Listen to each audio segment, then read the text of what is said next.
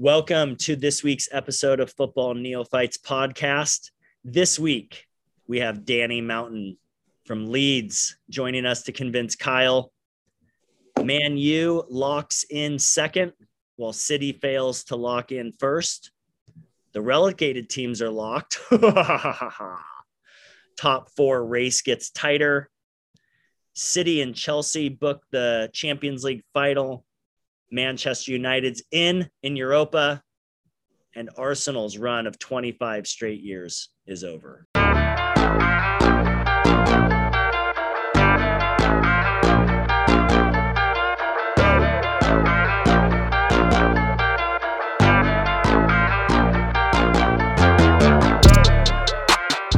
Gentlemen, welcome.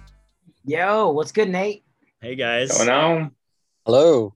We have a very special guest, Danny, filling in, jumping on all the way from Leeds to represent his club, and we are very thankful to have you. My pleasure. Thank you for having me to spread the word about the glorious Mighty Whites, Leeds United. So good. It's so nice. We haven't had any English guests this season, and so it's great to hear the accent. So we're happy to have you. Yeah, I'm just I just hope that you didn't expect me to go, "Oh, jolly good old boy," and all that kind of stuff. But more of like Jon Snow from Game of Thrones. I don't want it. That sort of accent. So yeah. Hey, I need to go on the record right now before we really get any further into this that I'm doing this podcast under protest. I don't think this is fair that we brought in an actual UK person to do this on Leeds, who everyone knows I'm in love with anyways. So just for the record, this is being done under protest.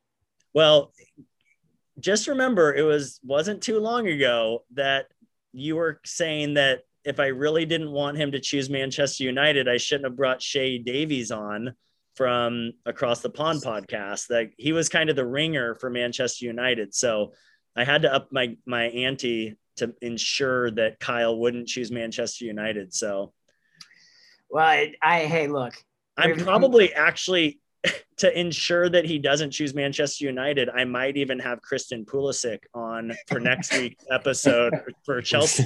Spoiler alert. Whatever it takes that he doesn't choose Manchester, I will be doing it. So that's right. That might do the trick. Yeah, not that Leeds needed any more, advantages in their corner, but we do got a great guest on. And so Danny, thank you for joining us. my pleasure. A little bit of background that I'm sure you know, but Leeds is one of the final four teams that I'm looking at, clubs I should say, that I'm looking at to select as my club. And so, as Nate mentioned, one of the first questions I usually have asked these guests is, how did you choose this club? But I don't think that's appropriate for you, being that they more chose you, or your parents were located in Leeds, I'm assuming. But what is your first memory of really being a Leeds supporter? Firstly,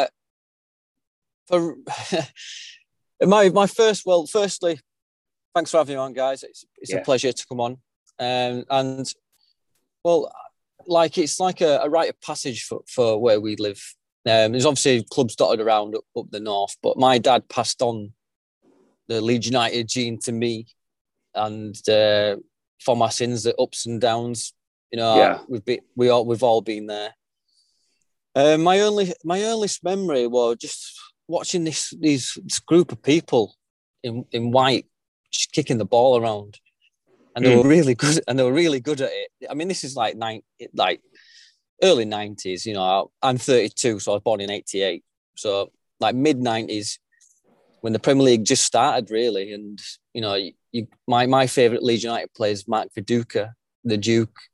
I loved him that much that I sort of modelled my own football in my recreational football on a Saturday after them. But like in the early 90s, like especially in the early 70s, we were known as Dirty Leeds. And we had a player called Norman Bite Your Legs Hunter. That's one of our club legends who sadly passed away recently. But Norman Bite Your Legs Hunter, what a name to have. Which seems really hard to do in soccer or football, biting legs. But because he was well known for his crunching tackles, you know.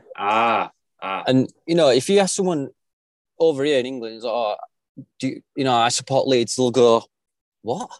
You support Leeds? That dirty club? Because we're just renowned. We're renowned for, you know, being a tough, resilient team. That's awesome.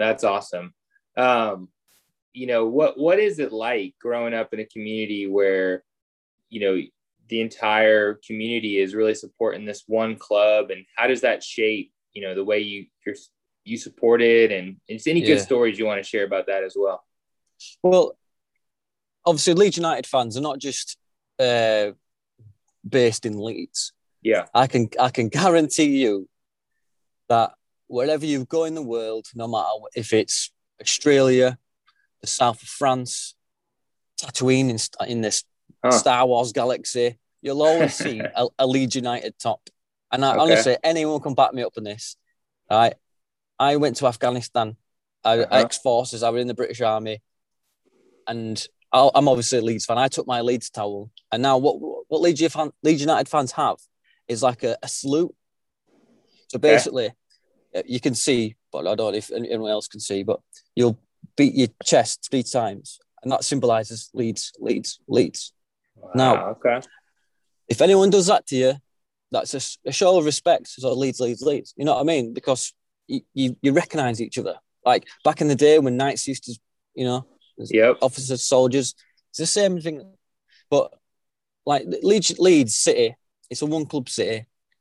It's just short of 2 million people, and like I say, we've got fans in Norway, India, America, Canada, South America, especially now with Marcelo Bielsa at the helm of the Mighty Whites. Right.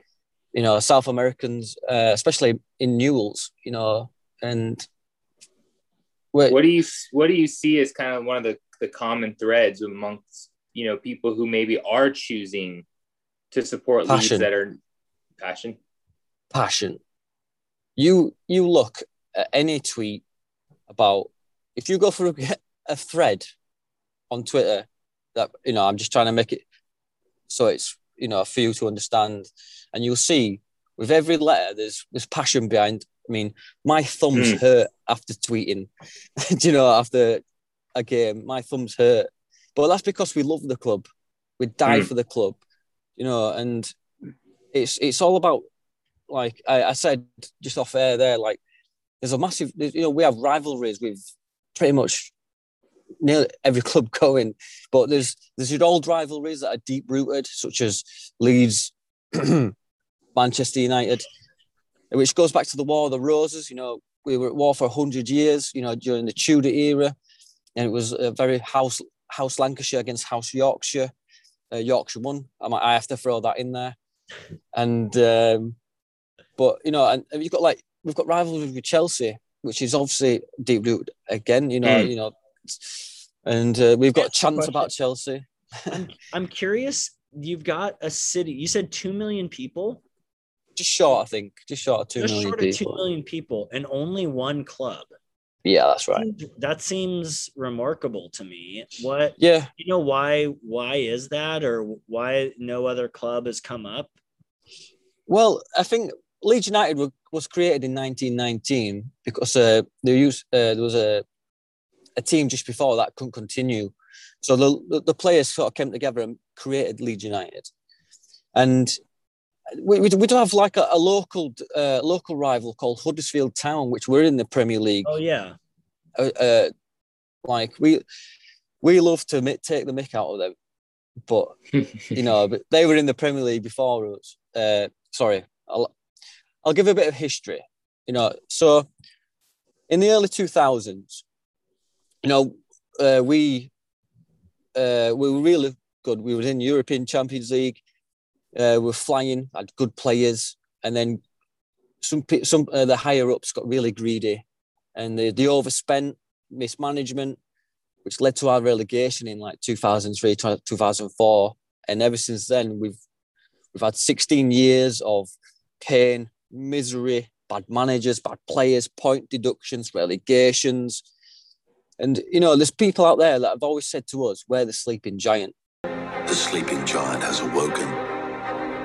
And when Andrea Radrizzani bought 50% of Leeds United in, I think it was 2017, 2018, there were a glimmer of hope because Massimo Cellino, who was the other half owner when Rad's bought in, he was that suspicious. He got rid of the number 17 in the stadiums. So it wasn't 16, 17, it was 16A, 16B. Now, at one point, there were fans chasing the owner in a taxi outside the ground. But this is a Leeds United team where if a player comes to Leeds United, they play their heart out for that shirt. That shirt's heavy on a player. Do you know what I mean? We demand 110%, and that's if a player gives 110%, we can go home happy. But like I say, you know, we 16 years of hurt, pain, and misery, and then to finally come back to the Premier League, it's just euphoria. And honestly, it's good to be back. And I think we've made a statement of being back as well. And you could probably tell. For sure. Yeah. Go ahead, Nate. No, you go. Yeah. So I was just going to say, Leeds really caught my eye early on as I was watching this season, not only because they were playing well, but I watched the documentaries that came out with them in America. They're on Amazon. I'm not sure, I'm sure they may be on other things in England, but seeing the new owner, Radrizzani, getting to see him a little bit behind the scenes, seeing a little bit more about, their manager, Bilsa, and some of the players really made me enjoy this team a lot more early on. And then obviously they've had a lot of success in the Premier League this year relative to, where they had been previously. What is your outlook on the ownership and the success that it's brought, even some of the 49ers ownership that bought a little bit bigger of a stake, which they're my favorite American football team. Yeah. Are you optimistic? Where do you see this team going?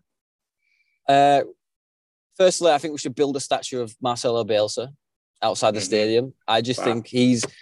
I sent a voice note. In that voice note, I said he was our messiah. He's our leader. Because if you can imagine, if like we were in such a state when we're in such misery that 16 managers previous to Marcelo Bielsa had tried and failed. Some managers only lasted 6 weeks. That's how rubbish the ownership was. They're just sacking and hiring. And Marcelo Bielsa, like we were constantly like 14th, 15th in the championship. I think the highest we had were like 7th in that few seasons. So Marcelo Bielsa came in, and we were like, well, we up because with him being from Argentina, we didn't really know much about him. And well, apart from the hardcore fans, and he came in, and that first game against Stoke, we absolutely battered Stoke. And they'd just come down from the Premier League, and we were all in bewilderment and amazement. And it's just like, not only did we batter them, we were good to watch. I mean, we were like, where's this team coming from? Because the team that started that day was the same team that we've had for bar one player. Where, with the same team that we've had. He's only changed one player.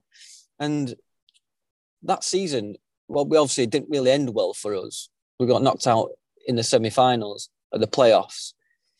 But in hindsight, I'm glad we did get knocked out, because the following year, we went again. We went harder. We went stronger. COVID hit. We took it on the chin, and we just ploughed through, and we soldiered on, and we took that championship. And it's our first bit of silverware since 1992. Before the Premier League came about, we won the very last league. And in 1992, the first division, the All First Division. And I just thought it was such a good foreshadowing, do you know? And Bielsa will forever be a legend in all Leeds United fans' eyes. Wow. Honestly, there'll be little Marcelo Bielsa's being born, or that I've been born. But they're all born 9 months after you guys exactly the championship, right? Exactly. Yeah, little Marcelos are cutting about in Leeds right now. But like 49ers, I'm optimistic with the 49ers. Forgive me if I'm butchering his name. Is it Parag Mraith? I know that they've got between a 30 and 37% stake in Leeds United. I'm all for it. I love his vision. Because he wants to. He doesn't seem like the typical American owner. Forgive me for saying that. Where like the Super Six have. We've been talking a lot about that on here. Yeah, it doesn't seem like he seems switched on. He seems smart. I get that he's a businessman, and I love what he's saying. Like reading in the program notes, Parag knows what he wants, and he knows that this is a club embedded in a city, and it has its roots. And these Leeds United fans don't take stick from anyone, and we let them know. In like we let them know if we don't like it, but we like Parag. So I love your optimism. Like I said, I think they've played really well this season for the first time being back in a while, and I think everyone who's watched this Premier League has enjoyed watching them with that style of play as well. What is that path to the next step? The path to get into, Europa or Champions League, the path to win the English Premier League. What is that path forward to become kind of to awaken the giant, if you will, to use your term? Oh, the giant's awake. Don't worry. The giant is awake. Well, the first step was to keep Bielsa, which we did. And then following that step, keeping Bielsa by itself is just a massive achievement because he only signs 1-year contracts at a time. But he's come out and said that he loves the city, he loves where he lives, he loves the club, he loves the fans. And that just reinforces our love for him more. And the second step would be, obviously we signed, Premier League quality players. Mm-hmm. As good as, like with this type, like we've got Rafinha, Robin Koch, Rodrigo, and we signed Meslier from Montpellier for about 5 million. So we only made like Rafinha, Koch, and Rodrigo, probably the big marquee signings there, and none of them they've only played together a few times in the Premier League. So in the Premier League, we've played with pretty much the same Championship side. Luke Ayling, Stuart Dallas, Patrick Bamford, Meslier played for us in the Championship. You got Liam Cooper, who's now a captain of a Premier League team. Llorente, as well, who came in.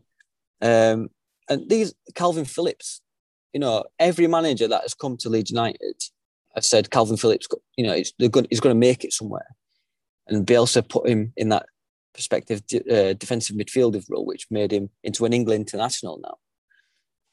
But in order to we just need to get that more quality player in and keep playing the way we play, because we're a very unique team. Like the third of the second season syndrome, because first it was Bielsa burnout, now it's second season syndrome. So I think people have admitted that we've overachieved a little bit in this time round, but I'm glad we have, because that sets the bar for us. If we've constantly got that bar, we'll constantly be that good. It's football, end of the day, it's football. We're not robots, and you can't consistently be like that for 40 odd games a season. You're gonna have, hence the ups and downs in our Marching On Together song. So we'll be with you forever.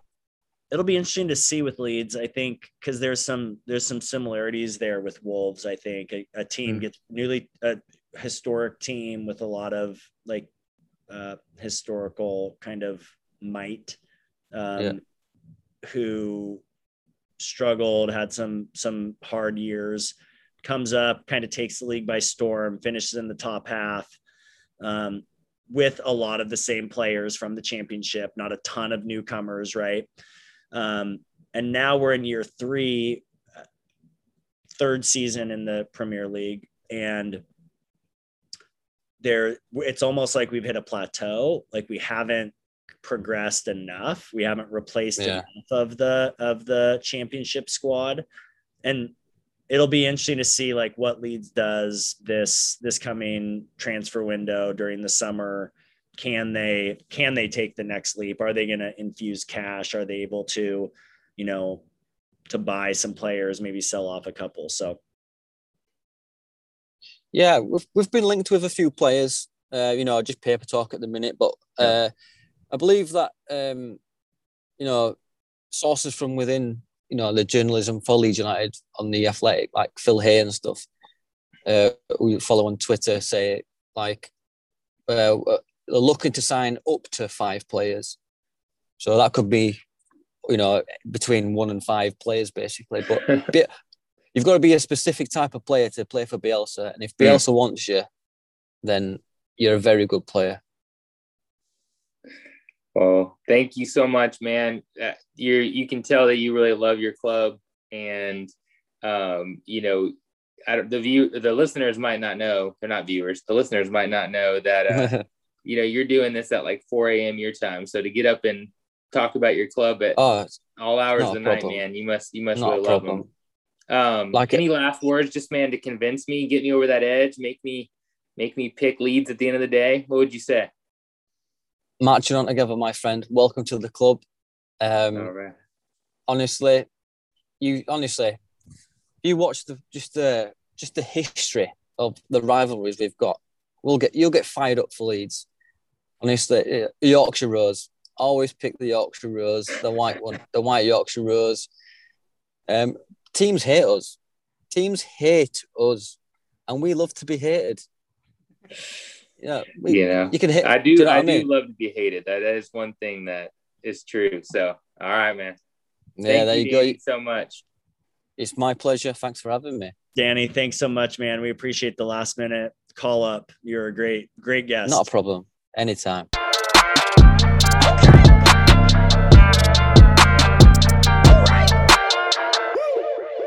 Kyle, that was a great interview.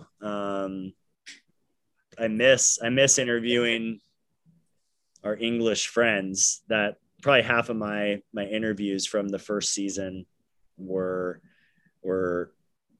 locals who supported their club, and it definitely adds a whole different flavor to hearing about a team. Yeah, that was great. It's fantastic. And, we said it during the interview, but Chris was riding high. He thought we brought out the big guns for Man U, but we were just saving them for this week, I think. Yeah. I got it. That wasn't fair. It's still my podcast that I created. So I still have a little bit of control over shaping the storyline.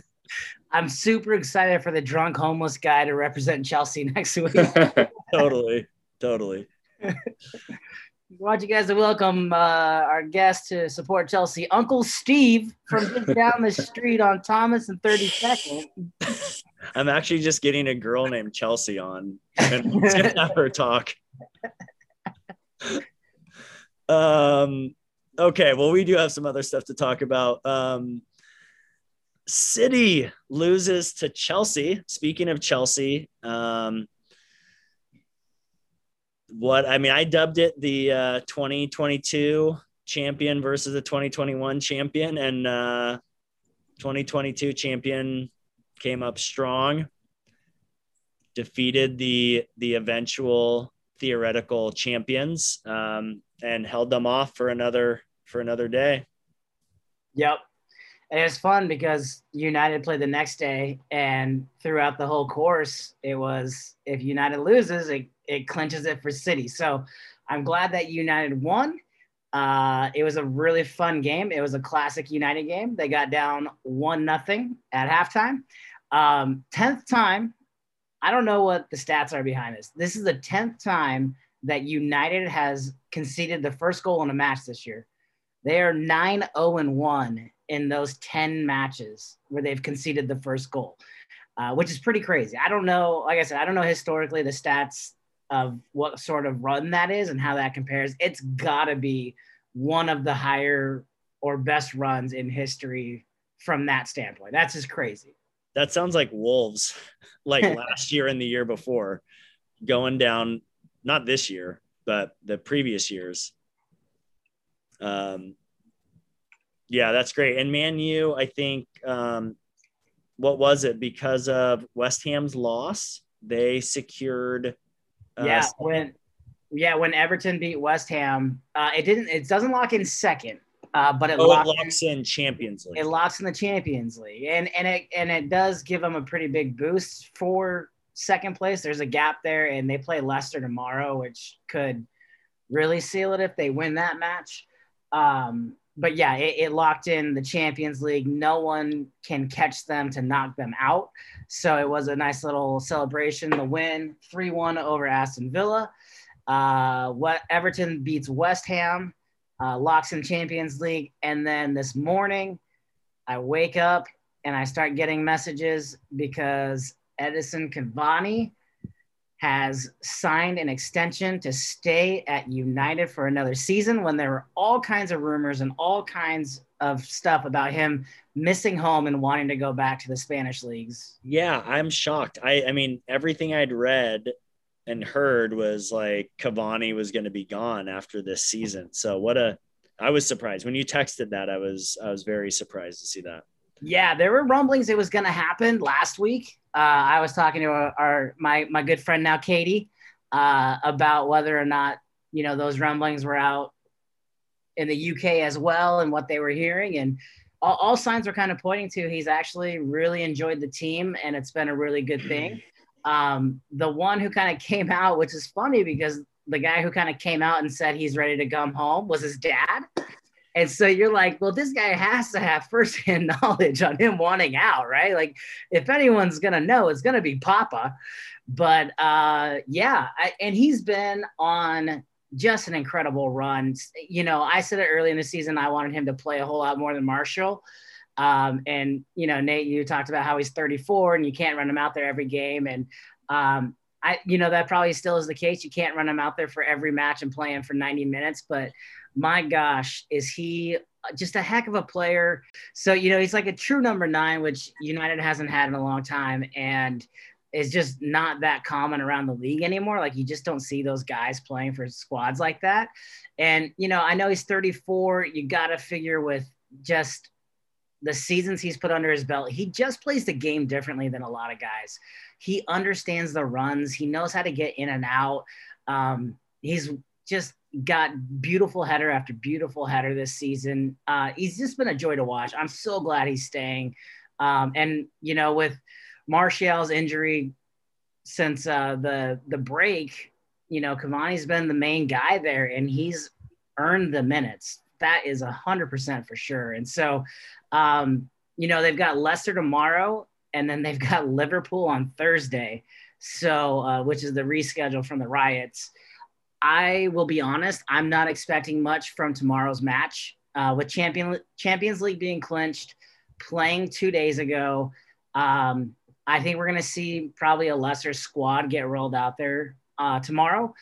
I expect the full squad to be there Thursday because they're not going to bench the guys for Liverpool. It's too big of a match. Yeah, and that, I think, goes straight into kind of this. I wanted to talk about top 4. Last week, we just kind of, I think, willy-nilly threw out our top 4 guesses, but having looked a bit more at some of the schedules that are out and kind of trying to project with the remaining matches, I think Leicester has a much tougher go at it than some of these other teams for top 4. But the great advantage they have is that they're facing Manchester United on a couple's days rest when they have another match against Liverpool, where presumably you would think they'll roll out a lesser squad tomorrow and a stronger squad against Liverpool, which for Leicester, both of those are beneficial to them, right? Because Liverpool is I think, other than Manchester United and Chelsea. I think Liverpool's last 5 matches is the best form other than those 2 clubs. So even better than City, who have lost 2 in their last 5. So Liverpool's trying to come up and crack that top 4. And the way the Manchester United schedule plays out for Liverpool actually doesn't help them very much.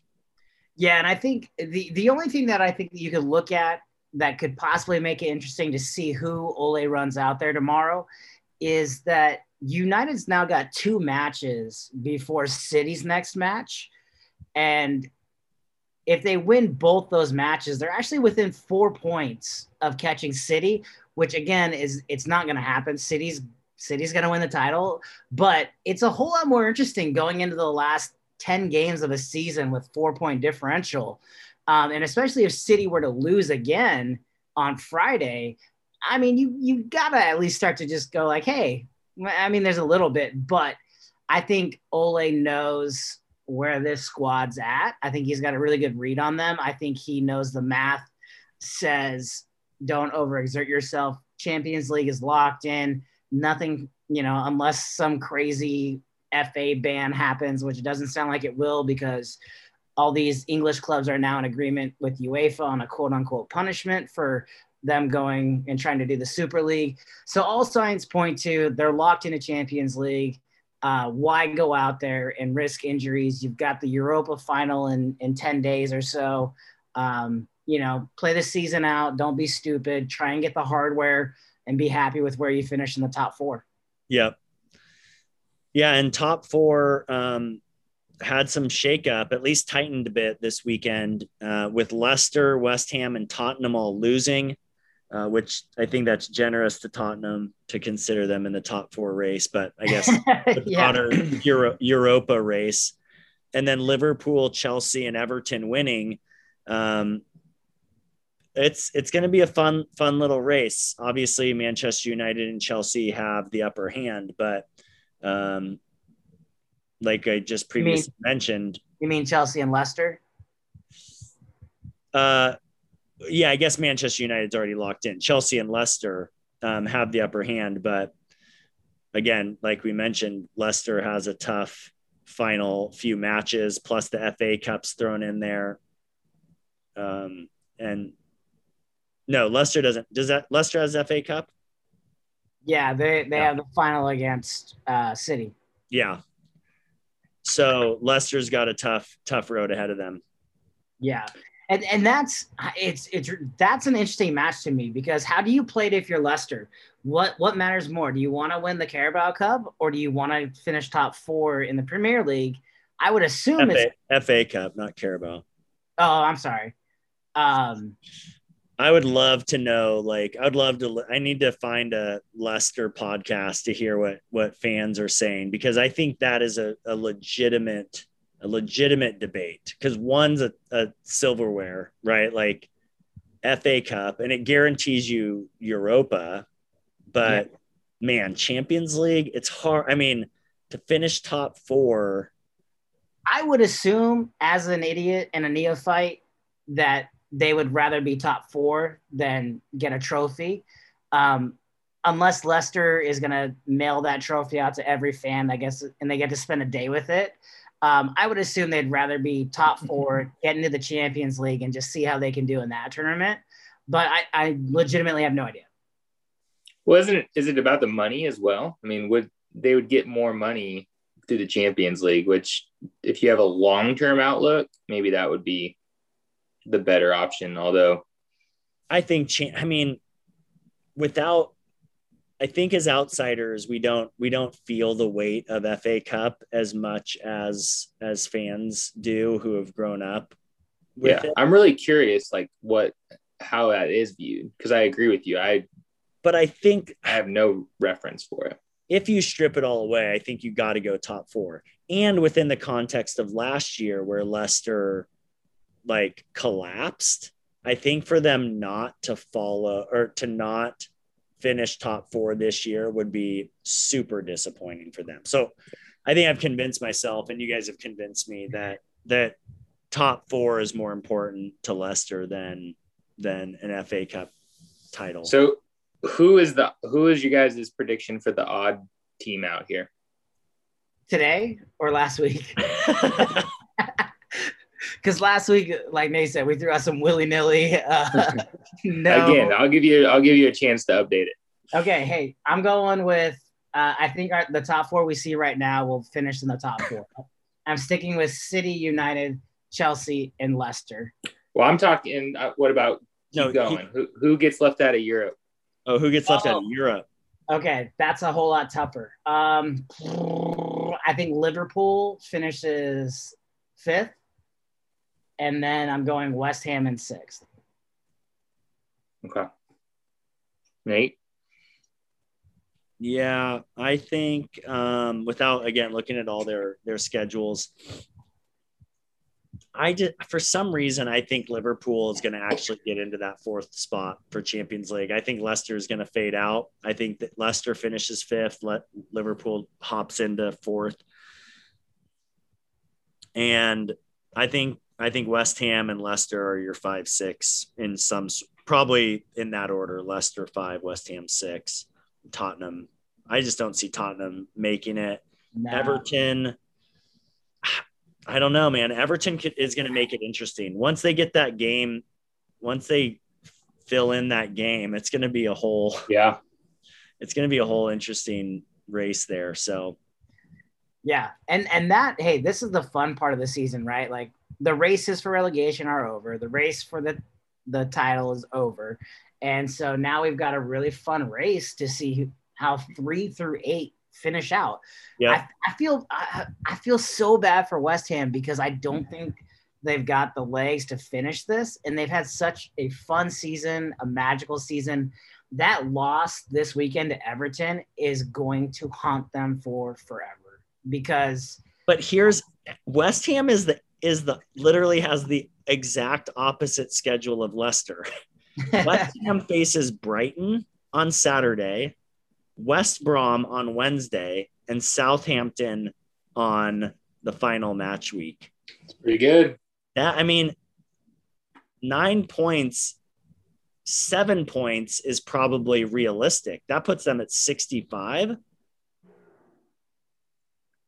7.65, but that's still tough. I mean, that means Leicester only draws 2 of their matches, or that means they lose 2 and draw 1. But again, that's not out of the realm of possibility with Leicester's remaining schedule: Manchester United, Chelsea, and Tottenham. Well, Tottenham. I think the biggest thing for West Ham not being able to get in there is that Liverpool is only a point behind them right now with a game in hand.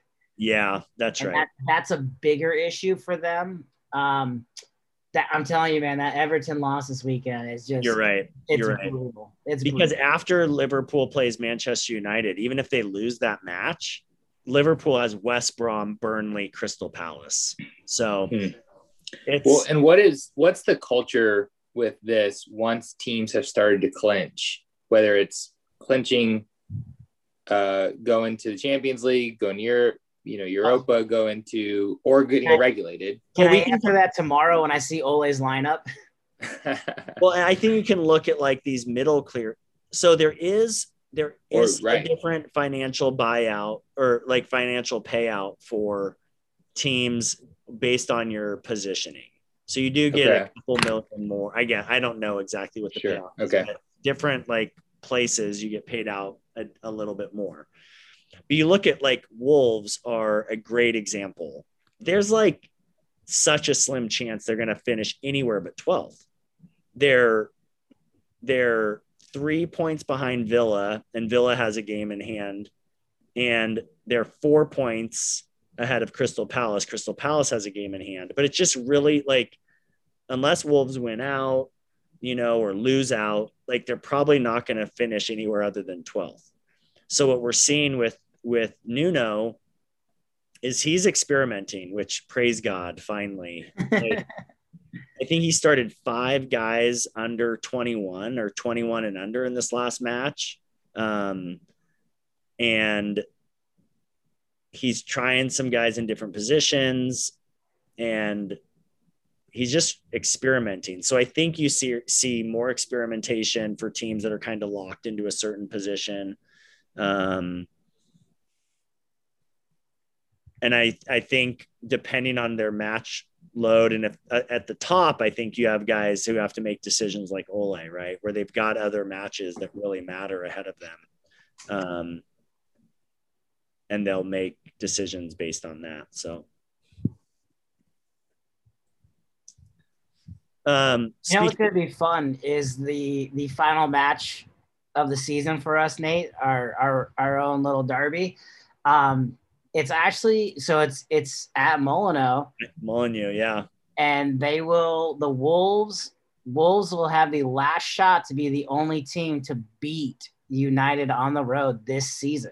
And it'll be in front of fans. Yeah. So that's fun. I think United is at 25 in a row, unbeaten on the road in the Premier League, 2 away from Arsenal's all-time record of 27. So and they have 2 away matches left. No, Wolves is it. So they can't clinch it. That they wouldn't happen this season. They would have to wait until next season. Well, it's going to be amazing. I mean, the atmospheres in these stadiums, even at 20% capacity or whatever they're at, it's going to be electric. Only a handful of clubs got fans during that 1 or 2 match weeks. So Wolves were one of them. So this will be the first time that they have that. I did see something because I do want to talk about the relegated teams. So Fulham got officially relegated today by Burnley. Their 2-0 loss. And bye-bye baggies. Bye-bye baggies. You took your 4 points off of us. I hope you enjoyed it, but you're going back down. And 2 interesting facts. West Brom is now tied for they're now tied for first for most times relegated from the Premier League at 5. So I think they tied Norwich City, who Norwich will now have their chance to break the record next season. But which I will say though is its own type of accomplishment. It is, especially based on what Danny was saying about like the championship and how hard it is to break out of the championship and what a slog it is. So yeah. It's like, I don't know. It's kind of like always being a bridesmaid, never being a bride. Like you're always at the wedding. Like, oh, that's cool. Well, like it's also, I mean, the American sports analogy is like being a pitcher who loses 20 games. Like you have to be a certain level of pitcher to even be able to be put on the mound that many times to lose 20 games. That's right. And so they have to be a certain level of club to be in the Premier League that many times to get regulated that many times. That's right. Relegated that many times. Or regulate too. Or regulate. Nate Dogg and Warren G here to regulate. It's got to be so frustrating though to be the club that goes up and goes down and goes up and goes down. Like totally. We're so good, but we're just not quite good enough. Not quite that good. Yeah. They call them yo-yo clubs. Yeah. The other thing I saw, and I wasn't able to, I don't know if Fulham had fans in one of their matches, or if Sheffield United had fans in one of those matches earlier in the season when they opened up. But I did see someone say, congrats to West Brom on being in the Premier League and not having one fan in your stadium to see it. So sad. So sad, but I'm glad I can poke fun at them a little bit. Champions League final is set. It's a rematch of this weekend's City-Chelsea match, and Europa is set as well. Manchester United wins handily, and Arsenal doesn't. They lose out to Unai Emery, their former manager's Villarreal squad, and it ends a run of, I think, 25 straight years in European competition, barring, I guess, some miracle that Arsenal jumps to 7th somehow. But it's pretty much assured that they won't. So 25 straight years in European competition, and Arsenal will not be in it next year. That's crazy. That's one hell of a run. It is. And I think it's good for the Premier League. Like, that's why I want Leicester or West Ham or Everton, in a Champions League spot, in a Europa spot, and seeing Arsenal, Tottenham, and an outside chance that Liverpool doesn't make a European competition. How does that level the playing field a little bit potentially? That some of these other clubs get some of that money.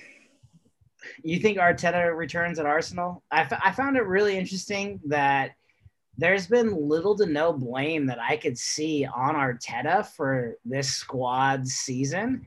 And it's like someone had pointed out, like, if this happened at United, you know how quickly Ole would have been fired? I mean, he's already being blamed for them finishing second. Like, it's a negative, it's so weird that I've seen nothing on the fact that Arteta doesn't get this squad to perform every week, but there's like no heat on him.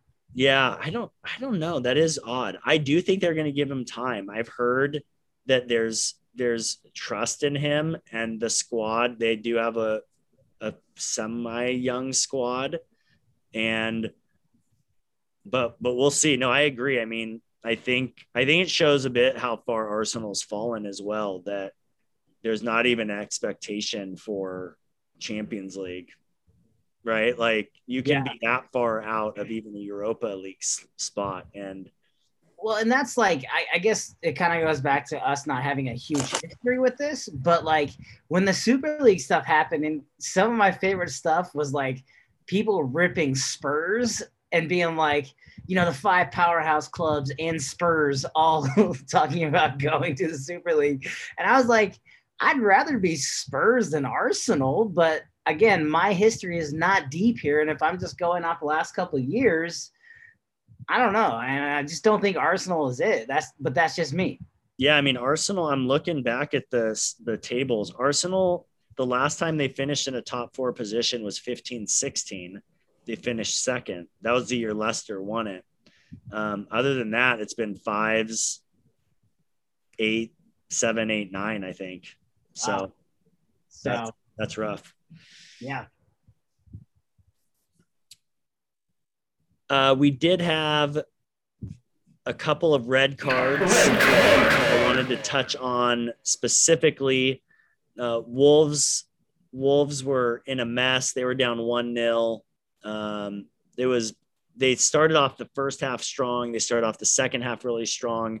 Threw ball into Fabio Silva. He has a breakaway towards goal. Lewis Dunk, who scored the goal in the 13th minute for Brighton, grabs him by the shoulder, pulls him down, and I was like, oh, that's a red card. Like, instantly, it's like, there's no doubt. No one between Fabio Silva and the goal. Probably the right decision, but wait. When you say right decision, do you mean by him to do that, or the red card was the right decision by the ref? I think both. I do think, like, when there's a breakaway, it's like you think, like, at the time it's probably going to be a goal. So do you just go with the red card? You're up 1-0 and hope you can hold them off. But I don't know. It wasn't the right decision because Wolves ended up scoring. Adama Traore. Actually, both goals that were scored for Wolves are a reason you don't go down easily. Like, both guys got hit pretty hard and stayed on their feet. So Adama never goes down easy. Like, if he goes down, sick. If Adama goes down, it's because he got hit hard, right? And he's in the box and just kind of getting bounced around. He passes it over, kind of 1-2 give and go back to Adama, and he just puts it in the net, but puts it in the back of the net. And the reason I want to talk a little bit more about Wolves is we have this guy, Morgan Gibbs White. He's the one who scored the winner. I don't know all the history, but he's from Wolverhampton, local lad, tons of hype around him, but never has fulfilled his potential. There's been some stuff that Nuno doesn't put him in the right position. So he's always playing out of position. So how can we ever know his true potential if he's never playing? And he's a 9. So you were talking about Cavani earlier. So tonight he played, or on Sunday morning, he plays as a 9 and plays a really great match. I was really impressed. I was like, I don't know what everyone doesn't like about this guy. He's playing well. And then Adama makes this great play steals the ball and has kind of a breakaway, but he's down the left side, and the keeper comes out to kind of block a shot. So Adame crosses it over to a streaking Gibbs White with basically an open net. There's like one defender in front of the net, and he just skies it over the net and over the crossbar. And it's like, oh, his career is done. Like, his career at Wolves is done. There's no coming back from this. Out of all the crap he's gotten over the years, like, he can't not score a game winner with an empty net.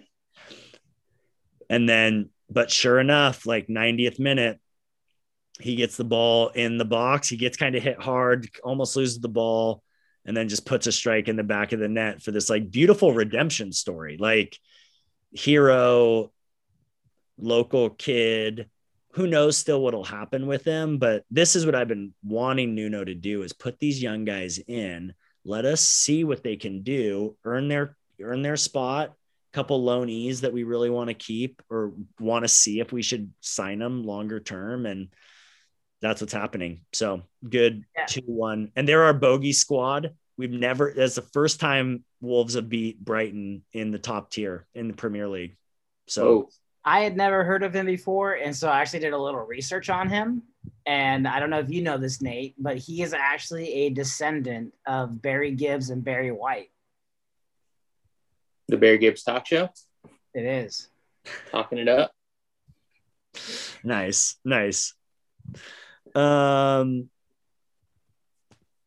We also have our semifinals set for the championship. Leg 1 is a week from today. Bournemouth plays Brentford and Barnsley plays Swansea City. So that will be exciting to see who's going to get that third promotion spot. And then they'll play the second leg the following Saturday. And then the winners of those will play in the championship at Wembley for the right to move up to the Premier League. Hey, Nate, for our listeners, because obviously I know the answer to this, the Champions League final between City and Chelsea, is that a 2-match tie, as they say, or is it a single game competition? It's a single game competition. That's why they played it in neutral site. So the whole rest of Champions League are 2 legs, and they'll play one home and home series. But the championship final is just one match at a neutral site, which there's a bit of controversy there. Right? Well, they want to move it because it's supposed to be in Turkey, right? Yeah. And but Turkey's a red zone for flying for the UK. Yes. And so they don't want, so they're trying to get it moved actually to England, maybe to Wembley, because it's like we've got 2 English teams there, which is also kind of a money move. So it'll be interesting to see what happens there with the Champions League final. Which even moving it to London, I suppose, is not totally fair considering Chelsea's a London club. So I don't know. I don't know what they'll do. Maybe they'll move it to Italy or Spain or Portugal somewhere. Well, let's take a look at our lock it in review. I picked Liverpool over Southampton, which happened. That moves me to 22-14. Chris took United over Villa, which also happened, which keeps him a half game back of me at 21-14. Kyle, unfortunately, took Leicester over Newcastle and fell to 18-18. Back to 500. Kyle, who do you have for this upcoming week? Boys, I'm grasping at straws at this point. Just trying to keep my head above 500. So in the beginning of the week, I'm going with Chelsea over Arsenal. My logic here is not going to make any sense because I'm banking on Arsenal just kind of throwing in the towel and saying, screw it, and Chelsea taking the win. And then even though Fulham got relegated and should be saying, screw it, I'm taking them because why not? There's nothing I like more than scoring 0 goals in the last 2 matches. And so I'm taking them over Southampton. And I just figured before the year's done, I had to take my boys at Fulham. And there's no better week to do it than right after they got sent down. Love it. Chris, what do you got? Yeah, I am. I'm also taking Chelsea over Arsenal in the early week. They're just 2 clubs going in different directions in my book. Yeah. And then in the weekend, I'm going Danny. Shout out to Danny. I'm taking Leeds over Burnley. I like it. Solid choice. I'm counting on Ole to roll out a weaker squad tomorrow to save up for the big match against Liverpool. So I am taking Leicester over Manchester United, kind of taking the side that Leicester really needs to win. So, and then I am going to take West Ham over Brighton in the weekend. West Ham needs the win, and so I think they'll step up. We have a lot of matches. We have this interesting midweek makeup matches, even though not all the matches are still going to be made up after this midweek, but many of them will. And then we have the weekend, full weekend. So matches to watch, of course, Manchester United, Liverpool playing their match finally after the postponement. And then the weekend matches are not really that intriguing. I mean, it's a lot of top teams versus bottom dwellers or 2 middling teams. And so I am taking 2 of the middlingest teams. And I'm going to say that the best week match over the weekend is going to be Tottenham Wolves. But no other reason other than I just don't think there's another match. That's the match you want to watch. Well, that's the match I'll be watching. The only other interesting match would be City versus Newcastle.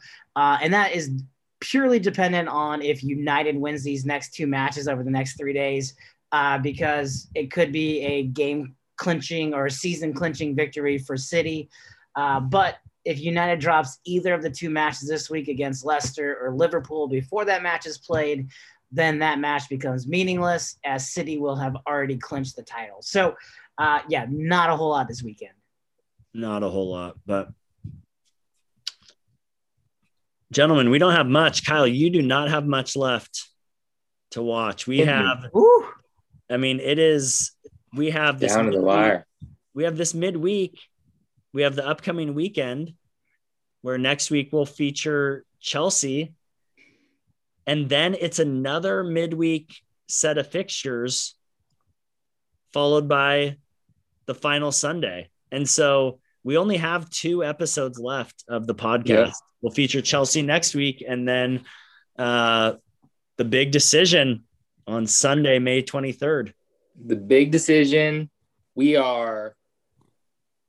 The flights are booked, the bags are packed, and we're going to be doing a live episode to determine the team, which I'm already trying to figure out, do I wear the jersey under my jacket, although it's summer in Arizona, so it's like 99 degrees.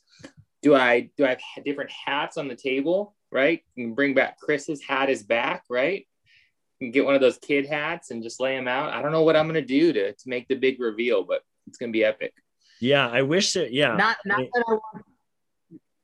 that I want you tipping who you're going with, but if you're picking United, the hat needs to happen. That's the way that this goes down. That's true. Well, no, if you bust out the hat, we'll know that's what you're going with. If it's United, it will be a hat. That we can guarantee that. Yes. I guess we in some ways we need to have 1, 2, 3, 4. We'll have to have all 4. We'll have to get 4 screens up watching. We'll have Manchester United Wolves on the main screen. We'll have maybe 3. Maybe we'll all bring our computers and we'll have 3 computers set up. So we'll have Leeds, West Brom on one. We'll have City Everton on another, and then Chelsea Villa on another. So you can have all four Yeah. of your teams, all four of the clubs. It's close. It could come down to those final matches, you know. It could be leaning one way, and if Captain America goes off for a hat trick, who knows? Everything's on the table. Love it. Well, in 2 weeks, you'll be a fan of a club, and a whole summer to just learn more about them. How about that? With that, gentlemen, there's only one thing left to say. Lasers out.